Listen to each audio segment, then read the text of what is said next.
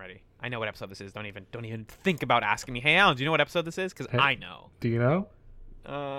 Did you know? It's 44? Yeah. Hell yeah. Sunglasses emoji. Dad. It's almost like we have a website where we can go and check what I know. number. I'm actually on the website. I was being facetious. I'm playing a character on the show. Oh. It's the character. I'm in the Fireside Friends art. I'm like putting my hands over the fire, and then someone, remember Courtney was like, "I'm gonna push Alan into the fire." That's me. I'm the one who gets pushed into the fire. Yeah, little does everybody know you're just standing there being like, "Ow! Ow! Ow! Ah! Ooh, shiny! Like, My hand!" Yeah. It's burning. And Ryan's like, "I'm just getting a tan. My legs are just kicking it." What, a tan? Oh wait, Actually, no. I didn't know you got tanned by campfires. Also, Ryan can't get tan. God. All right, we need to start this. All right, cool. Okay. I got this, fam. I got this. Check it out. Starting Fireside Friends episode, 44? Yes. I already forgot. Yes. 44. In 3, 2, get it together in 1.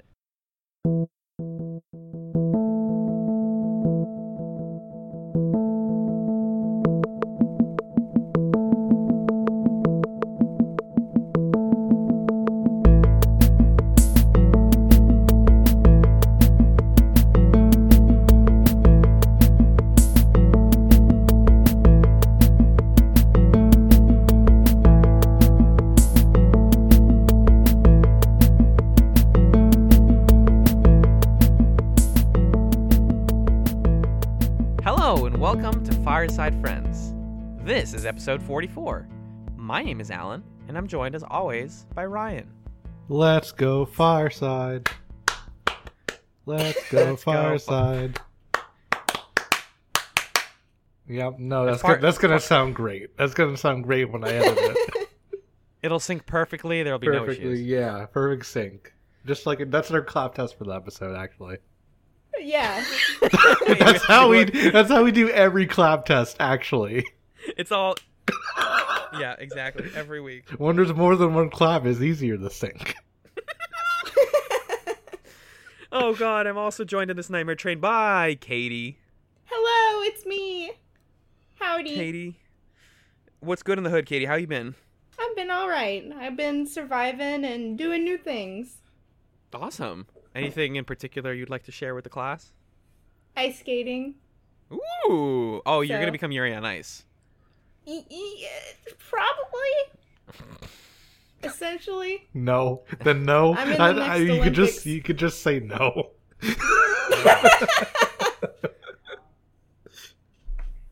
They should have a good skate. Well, no, I was going to say it should have a good skating anime. Yuri on Ice is fine. It's got huge problems. I want a better skating anime, though, like with girls also. Instead of a bunch of dudes who refuse to say they're gay. Ryan, what have you been up to? So you want yaoi on ice? Yes, exactly. But those words. Okay. Hi. What? Hello. Hi. What have you been up to, Ryan?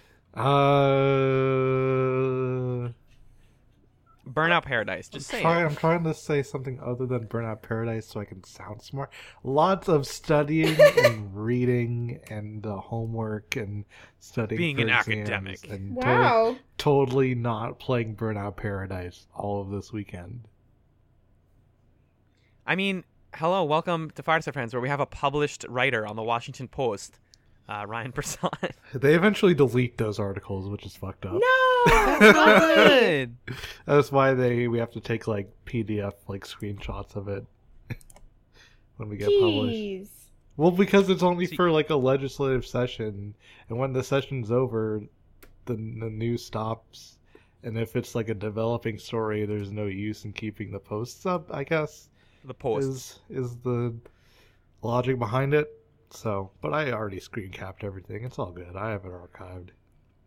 And you Well, you still wrote that. I have it up on my resume. So. On your resume? Yeah. On your Indeed.com page. My snagajob.com. Monster.com. Add me on LinkedIn. Fuck. Yeah, no, I was about to say I still get emails from LinkedIn, but this is like a stand-up bit now. Yeah, I still get emails from LinkedIn from people who I haven't spoken to in 10 years. What's the deal with LinkedIn? I actually applied somewhere like earlier today, and there was an option to link your LinkedIn profile to it. Yeah. So I was like, okay. Yeah. I don't really have much on there, but I also have a LinkedIn. I guess I have a LinkedIn profile. When I was job hunting, I just used fucking Indeed. So you can find me on Indeed. Hit me up on Indeed.com. Except I have a job now, so don't. Yeah. So speaking of things that we, oh god, I can't segue this at all. We're here to talk about pop culture. We're here to talk about pop culture. Yeah. Specifically, this is what the show's about, right? Theoretically, in practice, it's kind of different. It's kind of messy.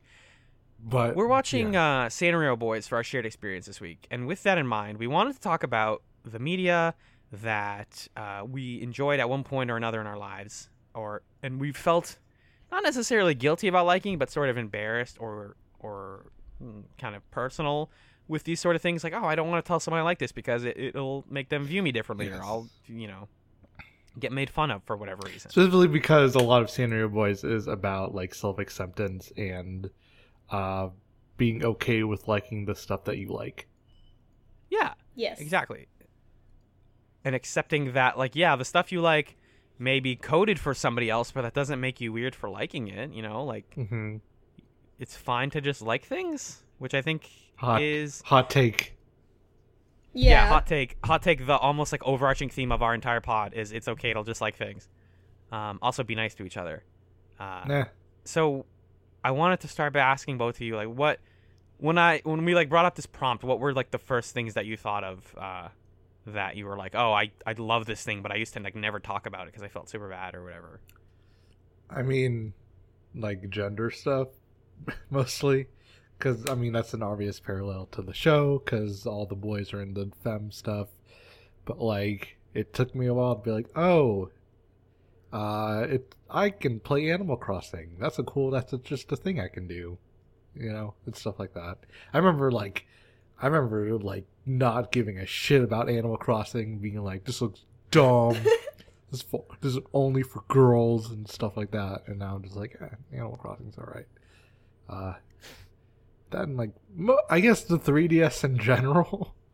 Which sounds ridiculous, really? But like Animal Crossing and like Pokemon and stuff like that, I didn't really give it a fair chance because it was like, oh, it's girls are into this, so it must not be for me. I'm a PlayStation gamer myself.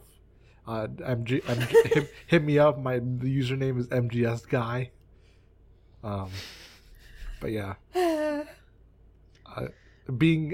Growing up as a gamer, a lot of it was like games that were coded, or at least I thought were coded, for girls and women. So stuff like that, I guess. And then Katie, what about you? Because I know, we obviously come at this from different perspectives, so. Yeah, I actually have like kind of the same thing, just because for my entire life, like growing up at least, I had a lot of like internalized misogyny and stuff like that, and I would always be like, I wish I was a boy, and I don't like the color pink, blah blah, I hate pink, I'm never gonna wear pink in my life. Wow, really having it out for pink today. I did, and now I have a pink keyboard and mouse because I'm like, you know what? Oh. Pink is cute. God damn it. No one heard it. It's fine. It didn't happen. Pink is cute. Pink's the best color. Sorry. Yeah. No, I've come to appreciate more like feminine clothing and stuff like that instead of wearing stuff that's relatively androgynous or, like camo print. Not that I ever wore that. But, in addition to that, like, this is also kind of a weird thing, but, like, my music taste, specifically, like, EDM and electronic music, I was super self-conscious about because, what do you know, I used to be bullied for it whenever I was in gymnastics. They would be like, ha ha ha, Caitlin likes the techno. And I was like, I mean, yeah, I do. Caitlin likes the bleep. I guess. Caitlin likes the bleeps and the bloops over here. Look at them. And the wub-wubs. I know. So I've always been super self-conscious about that. But not anymore. Not nearly as much. Music is a huge thing, actually. I was gonna bring up music too. Yeah. Cause like, for me, I was like in high school, and I was like, only listening to cool music over here. You know, Daft Punk and Arcade Fire. That's me. Cool music. TM. And then they would be like, pop is for losers. What pop songs? I don't want to listen to that. Blech. Oh, I used to be like that too. Whatever. Queens of the Stone Age and Arctic Monkeys for life. Yeah. I don't listen Real to the rock radio. and roll. I don't listen to the radio. That's if it comes on, I just close my ears until it goes away. I closed my. I've removed my radio them from off. my car. I broke the antenna. I ate the antenna. Now I am the radio. I paid $40 for the shirt on Redbubble. Oh no. It's real bad. Music in particular is where I wanted to tackle this because like a lot of my family friends, because I didn't have a lot of like school friends until high school pretty much. So a lot of my family friends helped me get into rap, but I always felt bad about liking rap because I have white skin.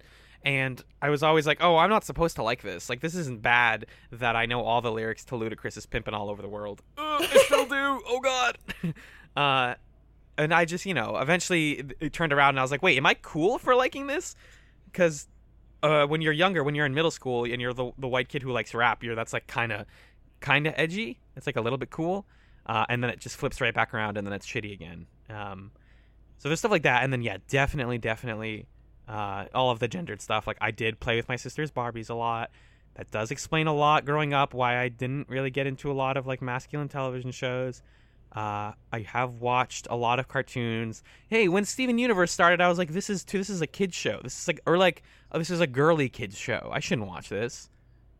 Like, realizing that the stuff you think isn't made for you, you're still allowed to enjoy it just because it's not explicitly made for your like market.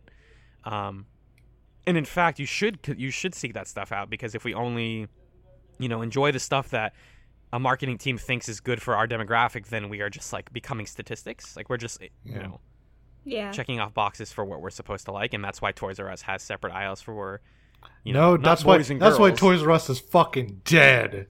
Yeah, that's why we killed Rest in them. peace, Toys R Us. Boot to the face of Toys R Us. No, I'm just kidding. I liked Toys R Us. They were kind of cool. Yeah. I bought Sonic Advance 3 from a Toys R Us. I bought Kingdom Hearts Chain of Memories at a Toys R Us. Hell yeah. Yeah, GBA games from Toys R Us. That's a thing for sure. Yeah. I played this Mario Tennis game on the Game Boy that I got from Toys R Us. Oh, the Mario Tennis Game Boy game is so lit. I know. I lost it though, and that is one of my So what is it? My greatest biggest failure. regrets. Is it like the N64 one? No, you No. play these like anime kids. Yeah. And it's like a partner thing, and you have all these like super RPG. cool anime-esque moves, and it's really cool. And actually, Mario doesn't even show up until like the very end when you're Fucking doing the big slacking. championship. I wrote, sorry to plug my own shit from like 4 years ago, I wrote an article about Mario Tennis on the Game Boy Advance because... Really? Yeah, because it's a game about a kid who's like, I'm going to be good someday like Mario. Like, in that world, Mario and his friends are like literally legends. Like, by the time you see them, it's like we're no longer in the like schoolyard learning tennis. We are like amongst the gods playing tennis, and that's when you get to like hang out with Mario and Luigi playing tennis.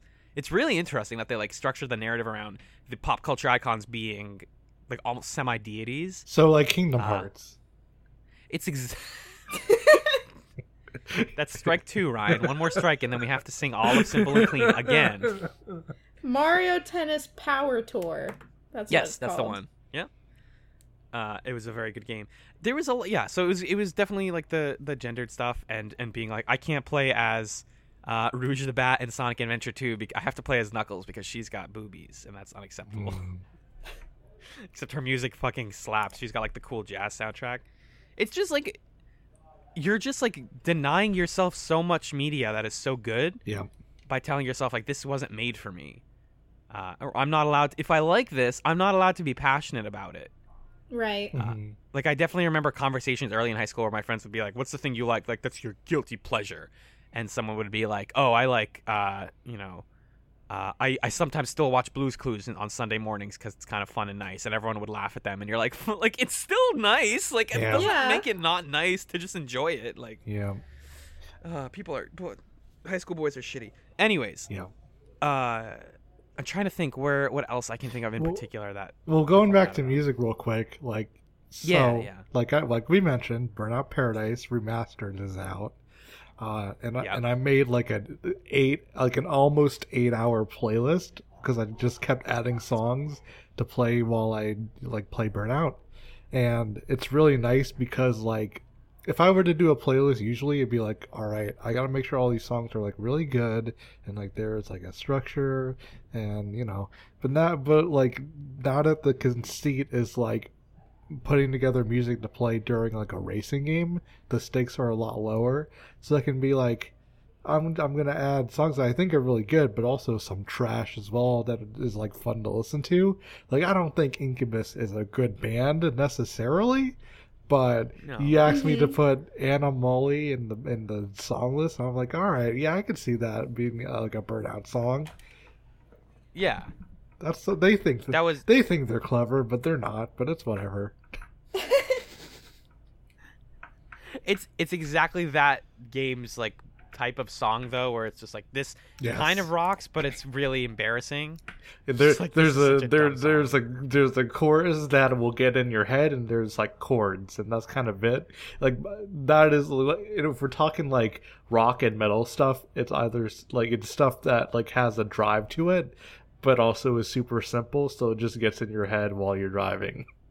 That's kind of the formula. Yeah, and it gets you like kind of pumped up and puts you in a very specific mood. I love that. I love like being able to make playlists around moods. I think that's like one of my favorite things about just like the streaming media nature that we have now, or world that we live in now, is you can just pull infinite songs from your head and make them into a playlist that's centered around something.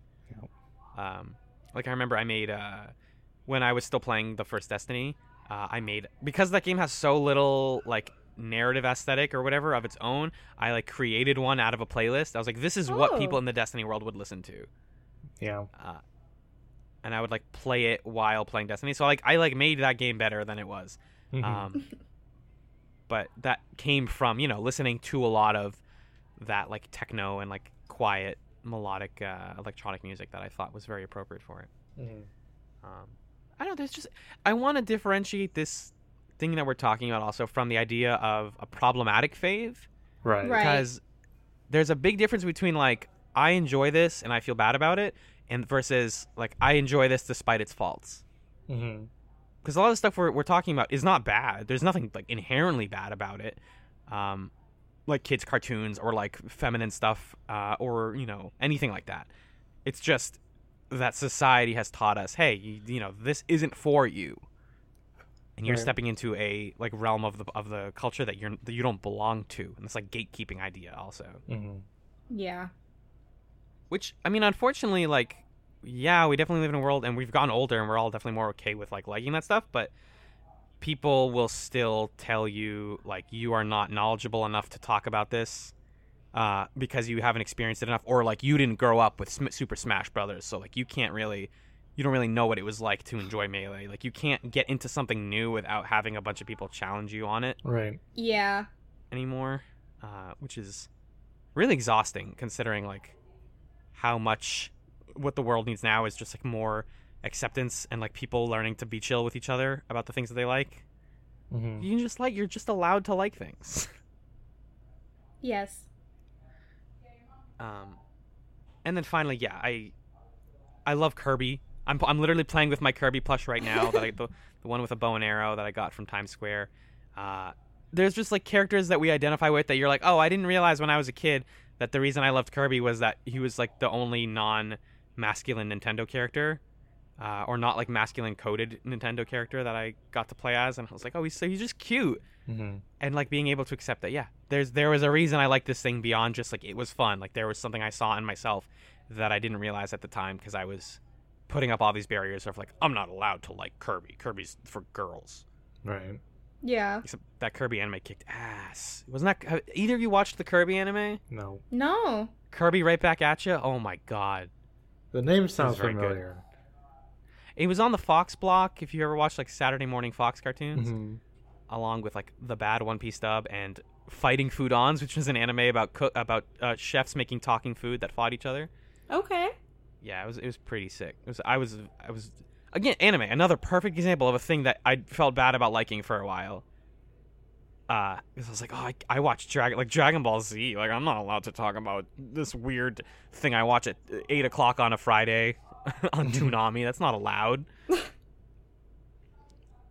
It's just all, it's all stuff we're allowed to like. Any final thoughts on this whole concept, y'all? No. It's okay to like things. Yeah, I don't know. Yuri on Ice is good despite its problems. That's kind of a problematic fave. That's a different idea, I think. Yeah. Yeah. But alas, Ryan, did you have anything? No, you just got me thinking about cartoons I watched as a kid. Like, Hell yeah! What was your brand of cartoons? I was like Nickelodeon and Fox were like my big ones, and Cartoon Network. it's stuff like Teen Titans. Hell yeah! What else did I watch? I liked Teen Titans. I liked Fairly Odd Parents a lot for some reason. Hell yeah! Oh, I did too. What else? What else was there? Fuck. I mean, ironically, it was a lot of like wish fulfillment. Was the reason Yeah. Fairly Odd Parents was good. You're like, oh my god, I want to do cool shit. But then something bad would happen, and then you're just like, man, this broke my heart. This was a deep episode. Mm-hmm. And like a lot of the anime, a lot of Yu-Gi-Oh. Oh yeah, you were like the biggest Yu-Gi-Oh fan ever. I was a Yeah. Yu-Gi-Oh kid. This isn't a show, but like I'm playing with Beyblades was a fucking thing. Hell I yeah! remember Beyblade injuries because we would just go crazy with the Beyblades, and yeah, it was a lot. I remember people's bathtubs got like torn up because There's a good Beyblade arena right there. because the kids would just make the Beyblades go wild in the bathtub, and then it would just like destroy the. Just tape a laundry pan to a Beyblade. The Beyblades is also definitely a thing that my friends and I like felt bad about liking. We like would play in the corner of the recess yard because you didn't want people to see like laugh at you. Mm. And then the one friend got the remote control one, and then it was like all over because that's just unfair. Wait, what? There was a Beyblade where you used like a handheld controller to kind of push and pull it towards you. Wow. It was pretty sick. That's- It's definitely like extremely overpriced. That's dedication, though. Yeah. Pay to win. It's just the microtransactions of childhood. You're right. It's pretty pay to win. Oh god, Yu-Gi-Oh is also pay to win, pretty much. Aw. Pretty much, the more cards you have, you're Yeah. good. I had a huge Your deck has. I had a huge deck. What about the rest of your house? Wow. Wow. Oh my god. Wow. We went there. We did And like now we we're gonna did go- make our deck bigger when we moved. So like the deck used to be small, and then we got like a sunroof. Is it a sunroof? You got a huge deck. We got a bigger deck and with like a sunroom. Uh. Yeah. Sorry, I'm See, 12 years old. we I'm not allowed to be on the downsized. podcast. With our deck. Yeah. We have it. Yeah? Yep. Can we do a separate podcast just about decks? Deck Deck what? decks? building. Tech decks. God, throw it in the dumpster. All right, cool. We're going to be right back, y'all. We hope this was fun. In a moment, we'll be back to discuss the anime Sanrio Boys. Jack Watch. I don't like the way they I don't like when he didn't meet Delilah at the end of Deck Watch. I thought that was pretty fucked up.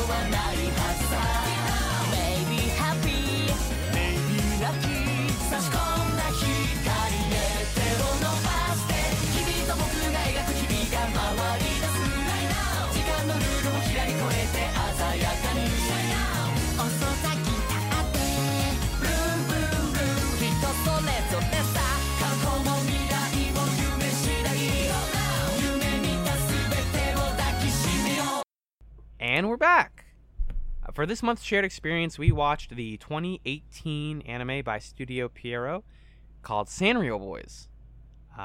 It's a show that is about 5 boys who are Japanese high school students that are really, really big fans of the Sanrio line of products, which most Americans know as like Hello Kitty and her friends. But as we learn here, includes a whole bunch of cute characters. And it kind of concerns them learning to accept that they love, feminine kids' toys, and learning to love each other and make friends and make art together, as the season progresses. It's really wholesome and sweet, and Katie picked this for us. So I wanted to start by asking you, Katie, what in particular inspired you to choose Sanrio Boys for this month? Okay, well, number one, I actually really like Sanrio and SanX and that sort of thing. As well as I had seen some stuff about Sanrio Boys on Tumblr, and it's also based off of an Otome game, kind of, and that's something that I like.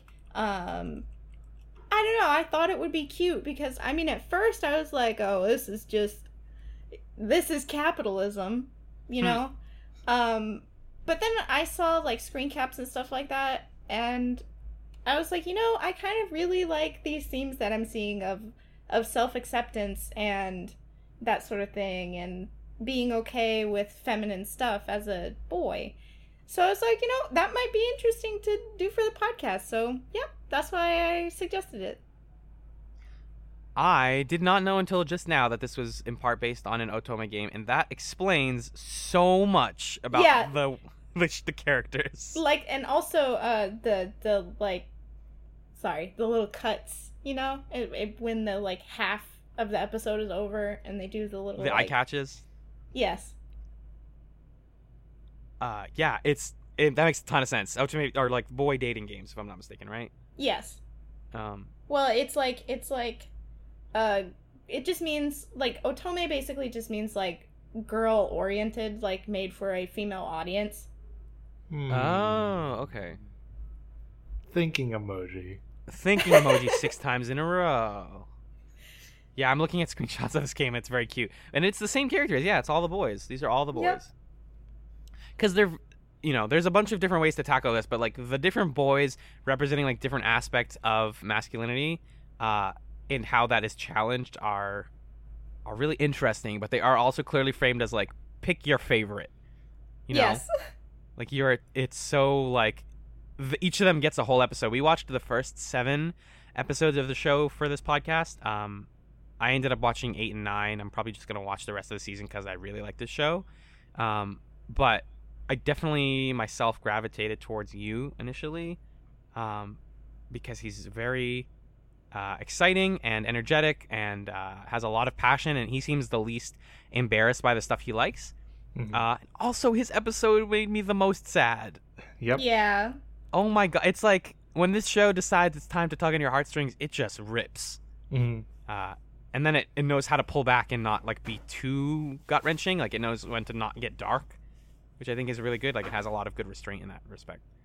But Ryan, what did you think of the show as a whole, I guess? I thought it was cute. I was skeptical at first just because I'm always skeptical of anime as someone who doesn't regularly watch anime. But that's fair. It won me. Is it fair? I mean, yeah, because anime tropes can be absolutely ridiculous. Yeah, and there is some tropes here that are annoying, but once I got an idea of what the show was about, I liked it a lot. And I thought it was really warm and cute. And it's something that I'll actually recommend people because, I don't know, it just made me feel nice things. So, yeah, I enjoyed it. Yeah, it's a good slice of life. Like, even if you don't care about Sanrio or, like, picking your favorite boy or any of that stuff, like, it's a good slice of life that has, like, a good structure early on, because it's just like, here's this boy. We're introduced to the main guy, to Kota initially, and you're like, all right, I like this guy. I understand his arc is like the whole arc of the show, where he's like, I'm not allowed to tell people that the toy my grandmother got me has gotten me through a lot of tough times. But it has, and I love it, and that's how I feel. And then, we meet you, and we meet Rio, and we meet everybody else, and everybody gets their like time to reveal why they like the thing so much. Time to shine and sparkle. It is my dream. I think that's where, what is that, where episode 7 ends, where Koda's like, my dream is to sparkle, and you're like, yes, hell yes. And he doesn't reveal what that is for like another episode and a half. Yep. Because I mean, the show starts with it does the thing actually a ton of anime does, where it starts in a hypothetical future, and they're all performing a play, and it's like really dramatic and serious, and there's like swords. But you don't know it's a play yet. Yeah, it just seems like a really serious. Like you're like, oh, I guess this is. They say like Sanrio Academy, where like people like develop training as warriors, and you're like, what? Yeah. And they have they're like battling outside of like a rainy castle, and then it pulls out, and they're like, nope, they're just performing for people. It's how we're having fun. And then we kind of like learn how they meet and what each of them brings to the table, and then it's a shame that it's a short season, because like I felt like I wanted what the second half of the season is to be the whole show, which is like we are working together to make something out of our passion, because they basically are like, well, we like this thing together and we're all friends, now what? And the now what is like, let's make a play for or not make a play, like make a performance for the school's festival coming up. Did y'all have like particular favorites or favorite episodes or characters? This is the real challenge. This is the like Otome game part of this. I actually don't have a favorite. I kind of like them all equally. But as far as episodes, I don't know. I enjoy the show, I guess, as a whole. I don't know. I liked the second episode where Kota is like comes to terms with himself and his history with his grandmother, who that backstory is probably the darkest one in the whole show. Yes. Where where he yells at her and stuff. Because like his backstory is like he gets bullied by kids at a playground for having his I'm gonna try Pompurin. Yeah. And then he like yells at his grandmother and like doesn't talk to her. And then, like, the day before he dies, he's just like, I'm gonna talk to her, because this is a tragic anime backstory. Surprise! Right. The grandmother dies before he can like reconnect with her, so he's had this burden hanging over him ever since, and that's pretty dark. But yeah, so he like the moment he's like confronting that and like making peace with that, I thought was a strong moment. Like, there's that scene in the rain with him and you. Yeah. And he just just shouts out that he likes Sanrio and like loved his grandmother and stuff like that. I thought that was really affecting. Me too. And then it really resonated with me, mostly because like of the message that it was a mistake that he couldn't fix. He couldn't go back in time and like talk to his grandma or anything like that, Yeah. I don't know. It is a little like, oh, my heart. Yeah. My poor queer heart can't take this boy like grabbing this other boy by the shoulders in the rain. And I think I took a picture of this for Twitter or something, where it's just like, you're allowed to love things. You're like, yeah. Oh. Yeah. And then I thought the episode with you and his sister was intense. That whole thing. It just that one blows up so fast. Yeah. He says, "There's absolutely nothing to be ashamed of in loving something," and you're like, "Oh, my boy." Yeah, you. That was definitely my favorite episode, just because it made me want to cry really badly. Despite like the thing with you, and part of the reason I like him so much is that him and Shinsuke early on are like not the cool guys who like femme stuff. They're just they're the popular dudes. Mm-hmm. Yeah. And then it's revealed that they also like Sanrio stuff. Like, you keeps a charm like on his belt, and Shinsuke like has a Hello Kitty plush or whatever. Mm-hmm. And so initially it's like Kota being sad that he's not popular and that girls don't like him, and you're like, oh, please don't be this kind of show. Like, come on. Yes. I was so worried that like you, Ryan, were like, if this show ends up being about like the like them liking femme stuff means that the girls like them, then that's terrible. That's like the worst way they could take this. Yes, because early on it was just like, oh, these boys are so popular and they're popular with the girls. And it's like, man, don't do this, anime. Yeah, and like you has all these scenes where he's like walking through the hallway and like 5 different girls are like, "You, when are you gonna hang out with me?" And he's like, "Yeah, I have 5 girlfriends." You're like, yeah. You, when did you become queer? Twitter. Buzzing. That joke is for approximately, I'd say, what, 5-6 people. But yeah, so you're like, it's for the discourse channel of the Abnormal Mapping Discord. Yep, it's for all of you out there. God bless you all. And then you're like, oh, please, like, don't let him be this kind of way. And then they become friends with him, and you is the one who's like, hey, it's super good that you like these things. Don't let people, especially in high school, like, don't let yourself be defined by like the things you're embarrassed by. Like, let yourself just love things with all your heart, and just accept it. And that's why all these people like him and why he's so popular is because he's just not ashamed of anything. Right. Like, he wears his hair. He wears his hair very long like a girl, and he wears like pink, and he has a bow in his hair. He's not afraid to be found. It doesn't mean he is, like, the show makes a weirdly deliberate choice to not make any of the boys like very queer, I guess. Like, you is definitely like queer coded, but like they never like talk about them liking each other in a lovely way, except for episode 8, the beach episode. But that's so weird. That's intentionally a fan service thing. It's the beach episode. Yeah, pretty much. There's also we don't need to talk about it. Yeah, there's also some like offhand like dick jokes and stuff. Yeah. They don't, but they definitely don't handle that the way that I would have wanted them to, which is just like, all right, some of us like boys, it's fine. Right. But yeah, the beach episode where they're all like, one of like the president has nice abs. Let's all check out his abs, like, because he's strong and I want abs like him. And you're like, you can just like each other. It's fine. Yeah.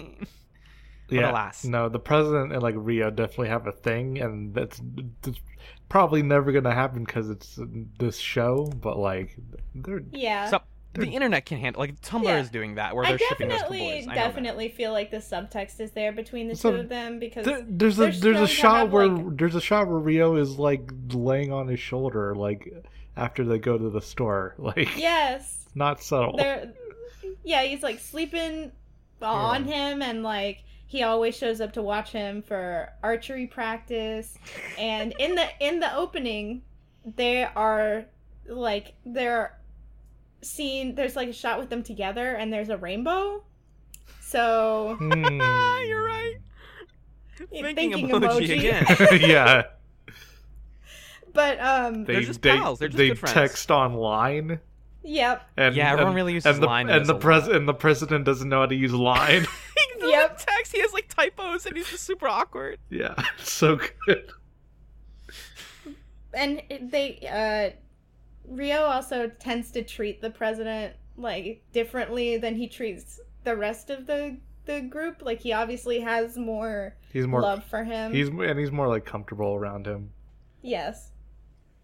So I definitely think like that's a thing, at least a little bit. Yeah. Yeah.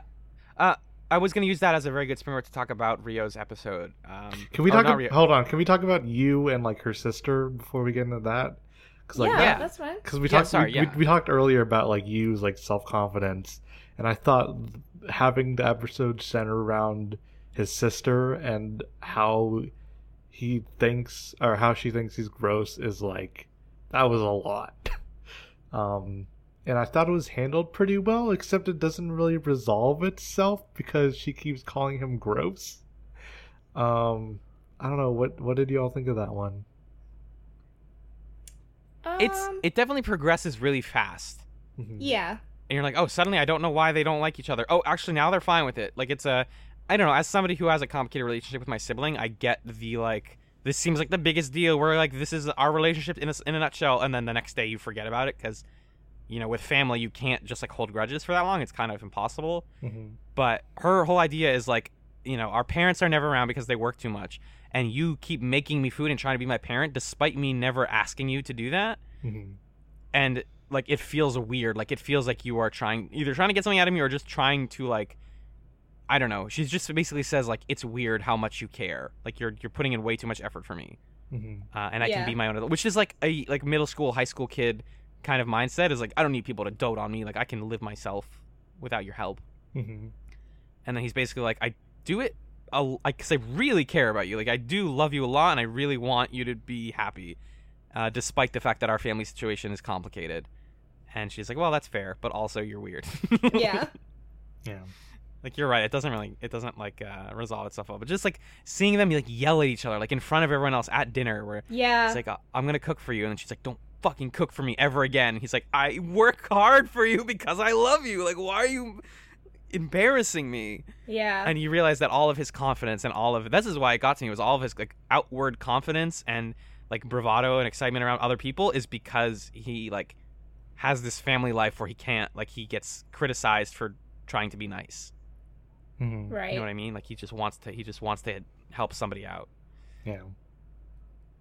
And then we have like, and then like Shinsuke's episode is about being a soccer bro and not realizing that you need people on a team to make soccer work. Yes. And so he gets just in life in general, that he needs to like work with other people and let other people in. Accept help. Yeah. And so he gets kicked off the soccer team and doesn't know why, and they have like a talk about, you know, being open to others, like you said, and that's sort of that arc. I think Shinsuke's was my least favorite just because I like it kind of like flew over my head. I was like, I get it. But it never like hit me as hard as all the other ones. Definitely like I felt something really strong watching all of them. Shinsuke's, I was like, yeah, you gotta learn to, like, I also had trouble like accepting that you have to like know when to ask for help and know how to work with a team. And they use him like, again, being on the soccer team to do that really well, to handle that really well. But I don't know, it didn't, like, maybe just because it wasn't so much about family, and all the other ones have like some aspect of family in them, and that's why I the other ones like I liked a lot more.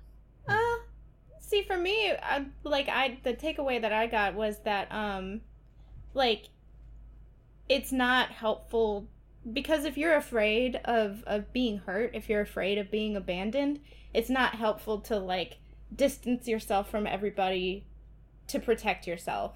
Like, to say, I'm not going to be close to other people because they're going to ultimately hurt me, which is something that I really, really struggle with, is I tend to like hold my friends at like arm's length in a way, and I'm like really bad at talking to people, and if I ever feel like a relationship is going like a friendship is going south, then I just leave. Yes, I cut it out immediately, because I'm like, all right, you know what? I'm going to be the one who's ending things so that I don't get rejected. So I definitely understand that sort of thing. Yeah, it's that's it. But the thing is, like, that's a very broad character to have on the show. So like, that's what I mean, is like, it didn't feel very specific. It's like, oh, he has like a lot of generalized like worries about relationships to other people, I guess.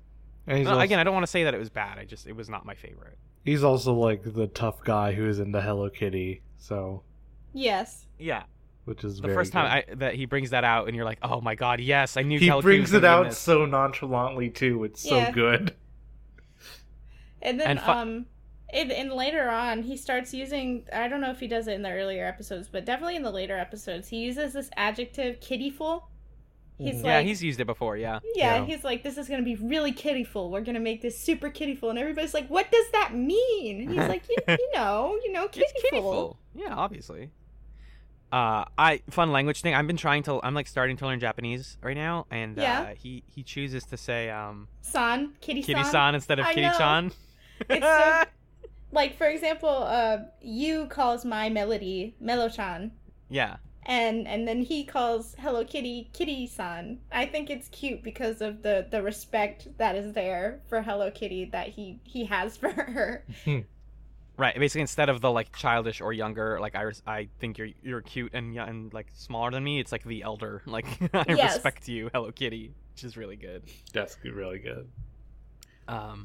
We have to talk about Rio. Yep.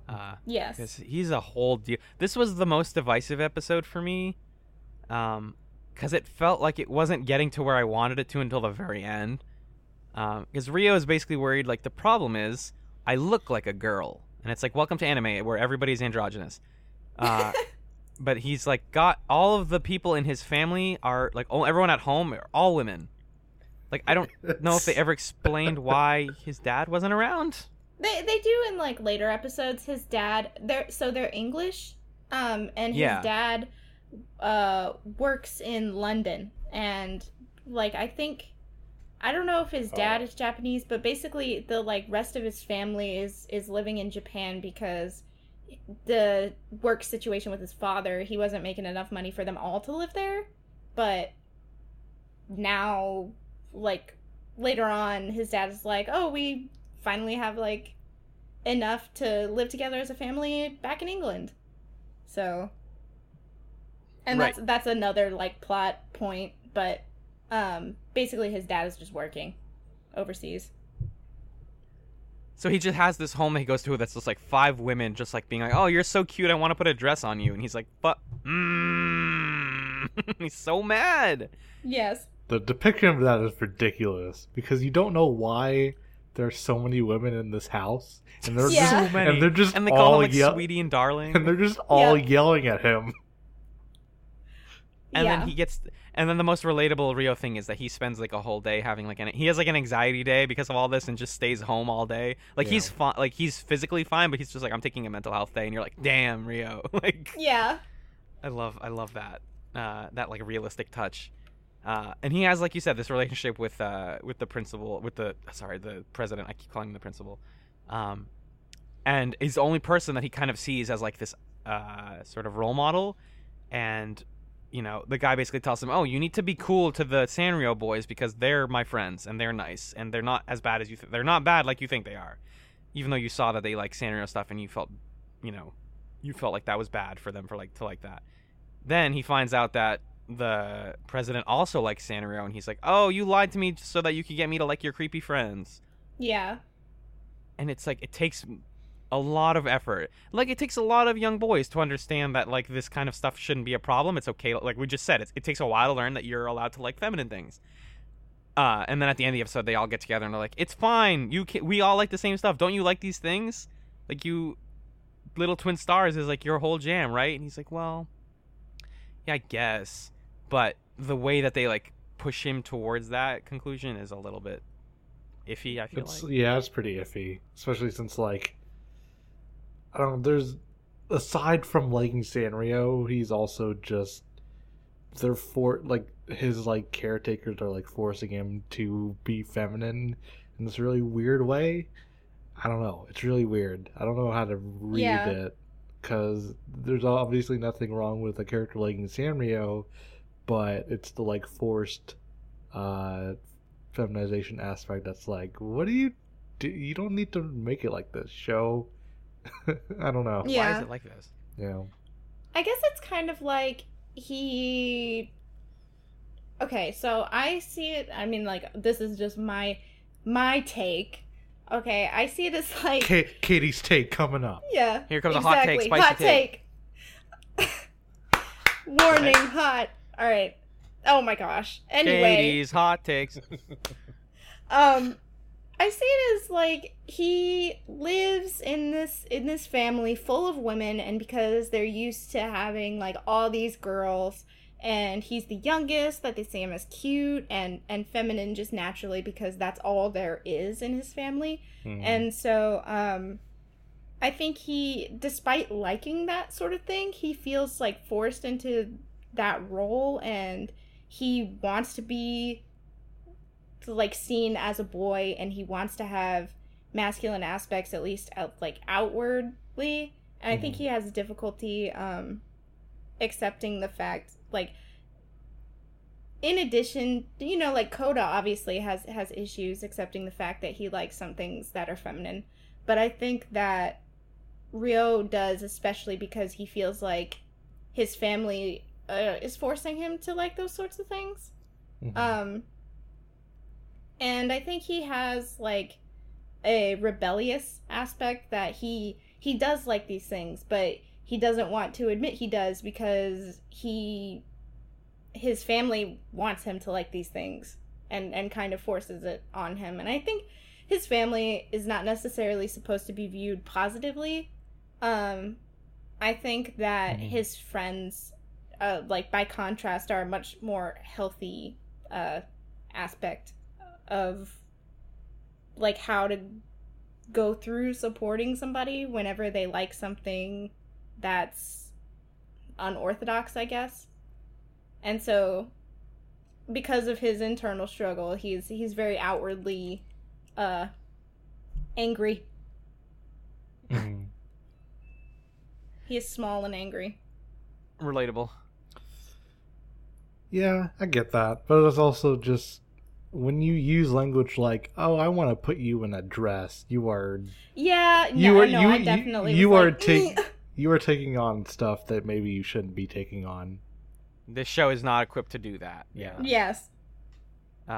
There's cool stuff that the show does with these ideas of like, femininity being okay and like girls being okay, but also like it being okay to be feminine. Like, the small touch that I really liked was that, especially in this episode, we get this impression that all the girls of the high school are like very comfortable with being like attracted to men and like being open about it. Like they're not they're open about, like they're just very okay talking about like, oh, we follow the president around because he's super hot and we like go to his practices because he's a cute boy.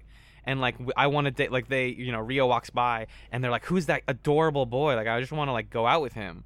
Yeah. But then that gets more into the like, I like him because he looks like a girl. I guess. Yeah. But it also felt like all the women in the show are just not their background. They are. They're like characters like hooting and hollering from the background. That's true. Pretty much. Or they're there to be like to demonstrate how many girlfriends you has and stuff like that. I guess briefly, other character related to Rio the most, the president Minamoto.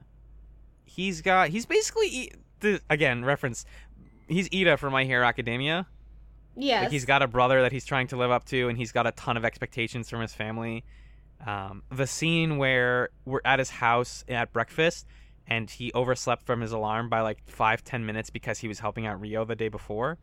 Like these episodes basically segue into each other. Like it's like separate days, and so like the day before he's helping out Rio, and then I go to him and he's like overslept a couple minutes, and his whole family's like, "Why did you stay up past your alarm? I've literally never heard your alarm before. Like, is everything okay with you? Like, are your grades gonna start slipping?" Yeah. Because as president, he has all of these expectations to like be that guy. I think a lot of the show ends up being about like trying to live up to the character that you portray yourself as in front of people. And the struggles that come from doing that and how like taxing that can be for some. Yeah. Because everybody has that like, oh, I'm this way outside, but on the inside, like at home, like things are much more difficult. And his brother is like in college and clearly like happy with his life and doing fine, but chooses not to talk to his parents about things anymore because they're kind of nosy. Whereas this president is just like, well, I'm in high school, I live under their roof, like I can't really. Yeah. I can't really get out of under their thumb, or like these. Like you can tell, like he also doesn't talk about his Sanrio fandom as well with them because, it would take him away from being a good president. Mm-hmm. But he's nice. I like him in the group dynamic more than anything else. Like as a smart, intelligent, like we need to be good at this and do really good work, guys. Like let's get this together, and everyone else just wants to have fun. Like I like that character. In anime a lot, or just in like television, honestly. I also think his reason for liking Cinema Roll is really adorable. He's basically just like, yeah, Cinema Roll is really soft and fluffy and warm, and it makes me happy and relaxed. I'm like, that's really cute. It's super cute, yeah. Like he was like, I went to, and they we're gonna talk about this next, but like they keep hyping up Sanrio Pure Land. Mm-hmm. And he's like, the first time I went there, I got to touch Cinnamoroll, and I saw him in the background. And I was like, wow, cool character. Like, he doesn't... It's nothing in particular about that character. It's just like the fact that it exists and it's cute and soft. That he's just like, I love that. And I've always wanted to love this character. It's so my thing. like watching him develop that fandom as a kid and like grow up with it is really nice. No student president acts like this, though. He's like taking all this work. He's like he's doing archery. He's like listening to all the students' concerns. That never happens. And he like personally tries to get invested and solve their problems and stuff. Yeah. I think in Japan, student presidents are more like social. They have like more social expectations. Yeah, they're definitely put on a pedestal. Yeah. Compared to like in America, where comparatively, like American student presidents don't seem to really do much. We're gonna go to Kingston for a field trip. Says every student president ever. Pretty much, yeah. Yeah. My student president became valedictorian, and then she like got really drunk in college and like made a lot of bad decisions. See, I don't even know who my student president was. So there's that. Yeah. Final sort of big thing that I wanted to talk about. I was thinking this was gonna be like the whole pivot of the conversation, but it's not as big of a deal as I thought. This show as a marketing tool, for Sanrio products. Yeah.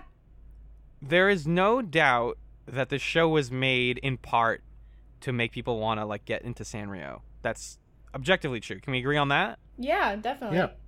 So it's like it's a series that is a giant toy commercial. Yeah, but at the same time, it doesn't feel to me like the types of like, you know, like when I watched Power Rangers or something, or Yu-Gi-Oh as a kid, like shows that are meant to sell you things. Because there are like the way that they name drop stuff, it does feel like they're trying to sell me things. Where they're like, oh, we got to go to Sanrio Puroland, and then they get this like really detailed high-res shot of the front of the theme park, and you're like, you can just go there by going to Japan. They go to the merchandise store, and then like the layout of the store is everything like super detailed and whatever. Yeah. They have this whole plot about like, oh, you went to the store without me? Like, we got to go together, and we got to like make a day of going to the Sanrio store. And you're like, but I don't think. I like know. I said, I definitely actually the best example of this is the student council president going to the store to like blow off steam and help refocus. Yeah. That's I gotta go buy products. Like, what do you do in the store? You just like look at the products and buy them? Like this. It's like not like a hangout spot. It's like transcendental meditation almost. Yeah. I actually need to be in my Sanrio world. That's just where I feel the most at peace. Yeah. The store itself reminded me of like a Build-A-Bear. Yeah. Where it's like it's cute and there's things to buy. Like it's kind of it. But that was the vibe I got from the store. Mm-hmm. But do you all think that this show functions like if you took the Sanrio stuff out, like would you still be interested in it? I mean, I would. I don't think it's no more of an advertisement than like Pokemon. Well, yeah. So I don't know. It doesn't really bother me that much, and like I don't know, the fact that they like Sanrio, like it could be any other brand. It could be a made up brand, and it'd still be fine. The only thing that's like sometimes it like flashes like the factoids about all the characters on screen. Yeah, which feels like Pompompurin's cute thing is his butthole. You're right. I forgot about that whole scene where someone pokes the butthole. You're right. Yeah. The little girl's like, look, his butt, and then she just pokes it. It's like, wow, show me the. He like says like, show me the butthole or something. Yeah. Oh God.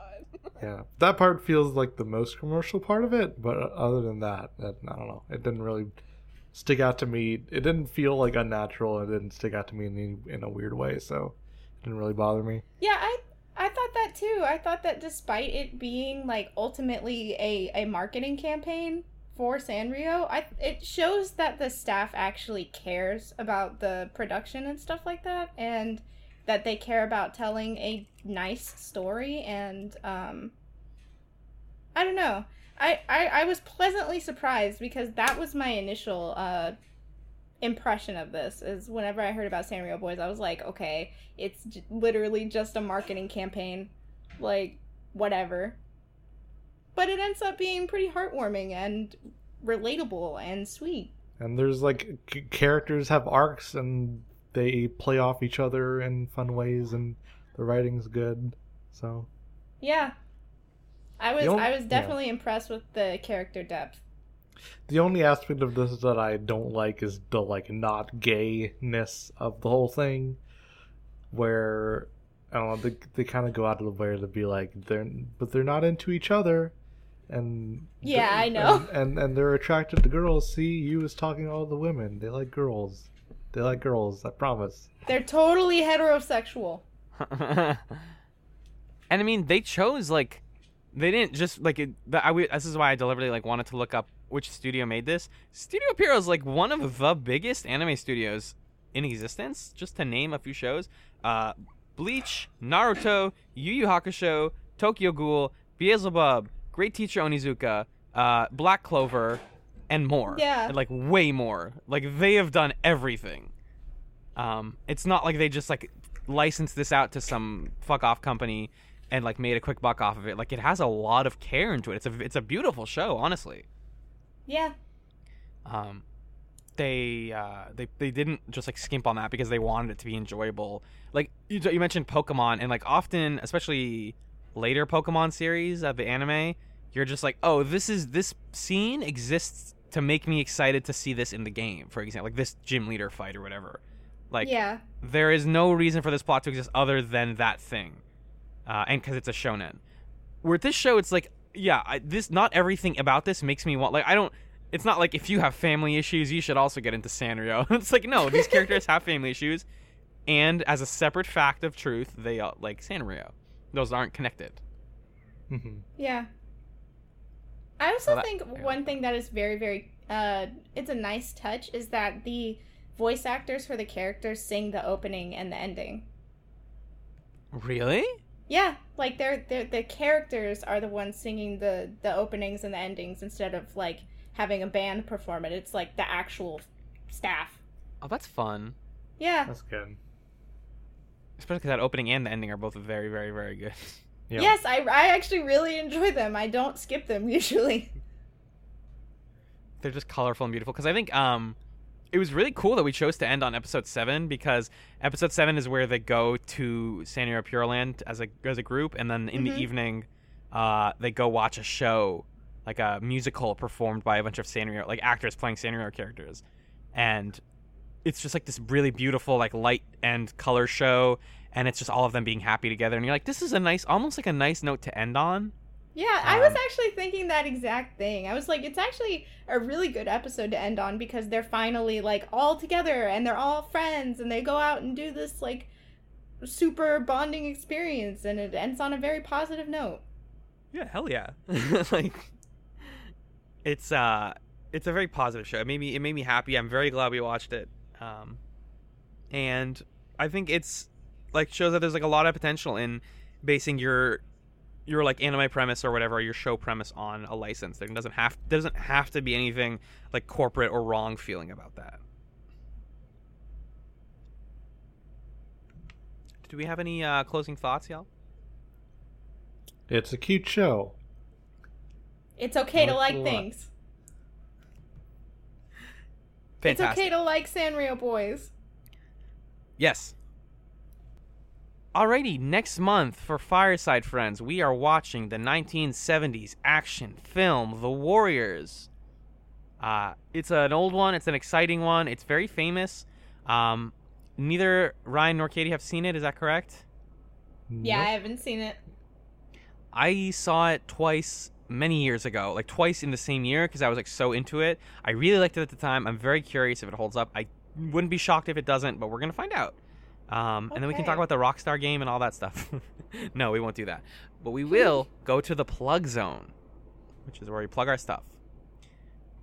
Fireside Friends can be found on Twitter @PodcastFireside. If you want to send us some email, you can do so by sending it to firesidefriendspodcast@gmail.com.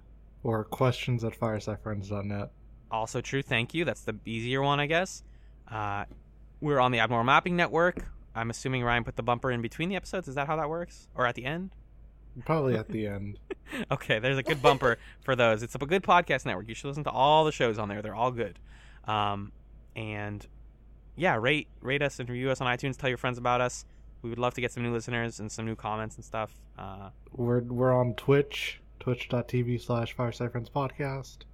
Yep, we're gonna try to be doing more Twitch streams soon. We just came up with a really cool banner for our like intermission stuff, so expect to see very cool things on there soon. And then Katie, where can people find you online? People can find me at Cedar Grave. That is the tag that I use for all my accounts. So Tumblr, Twitter, DeviantArt. I do art, so you can commission me, whatever. I'll probably have eventually I'll have official things with regards to that. But yeah, Cedar Grave. That is me. Fantastic. How about you, Ryan? You can find me on Twitter at Taco Detective, and then I run the Twitter account for this podcast at Podcast Fireside. Extremely exciting. And I can be found on Twitter at Alan Ibrahim. That's spelled ALLENIBRAHIM. And I'm on 2 other podcasts. One is Chat's a Television Podcast, found wherever you listen to those things. It's a TV podcast that I host with Magellan, my friend. We watch television shows and we discuss them. Right now we're getting past the second half of The Newsroom, which is a really bad Aaron Sorkin show that we're having a lot of fun ripping into. And I'm also on a new podcast, which I don't think existed the last time we recorded this, called The Garnet Wager, where me and friend of the site, Six, talk about the Korean game show The Genius. And we are loving that show. It's a very good game show that we have been watching week to week and making predictions and bets about. And then we also have a little meta game where we play games against each other of all sorts and then win garnets ourselves. So it's a good time. It's kind of a high concept show, but it's a fun one. And that, I think, is going to do it for this episode of Fireside Friends. Good luck out there, and don't forget to take care of yourselves. Bye. Bye.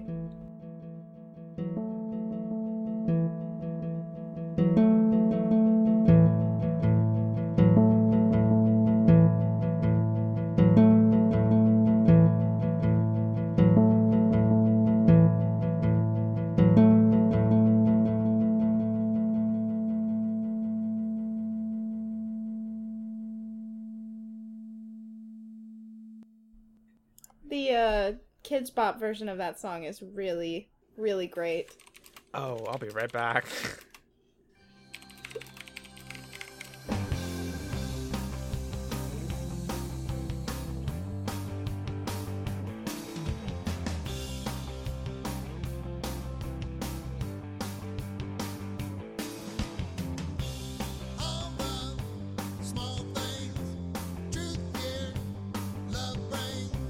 Oh my god, all the small things Kidz Bop is so bad. Whose mans is this? Yeah, this was early enough Kidz Bop where it wasn't necessarily a child. It still had that 140-year-old.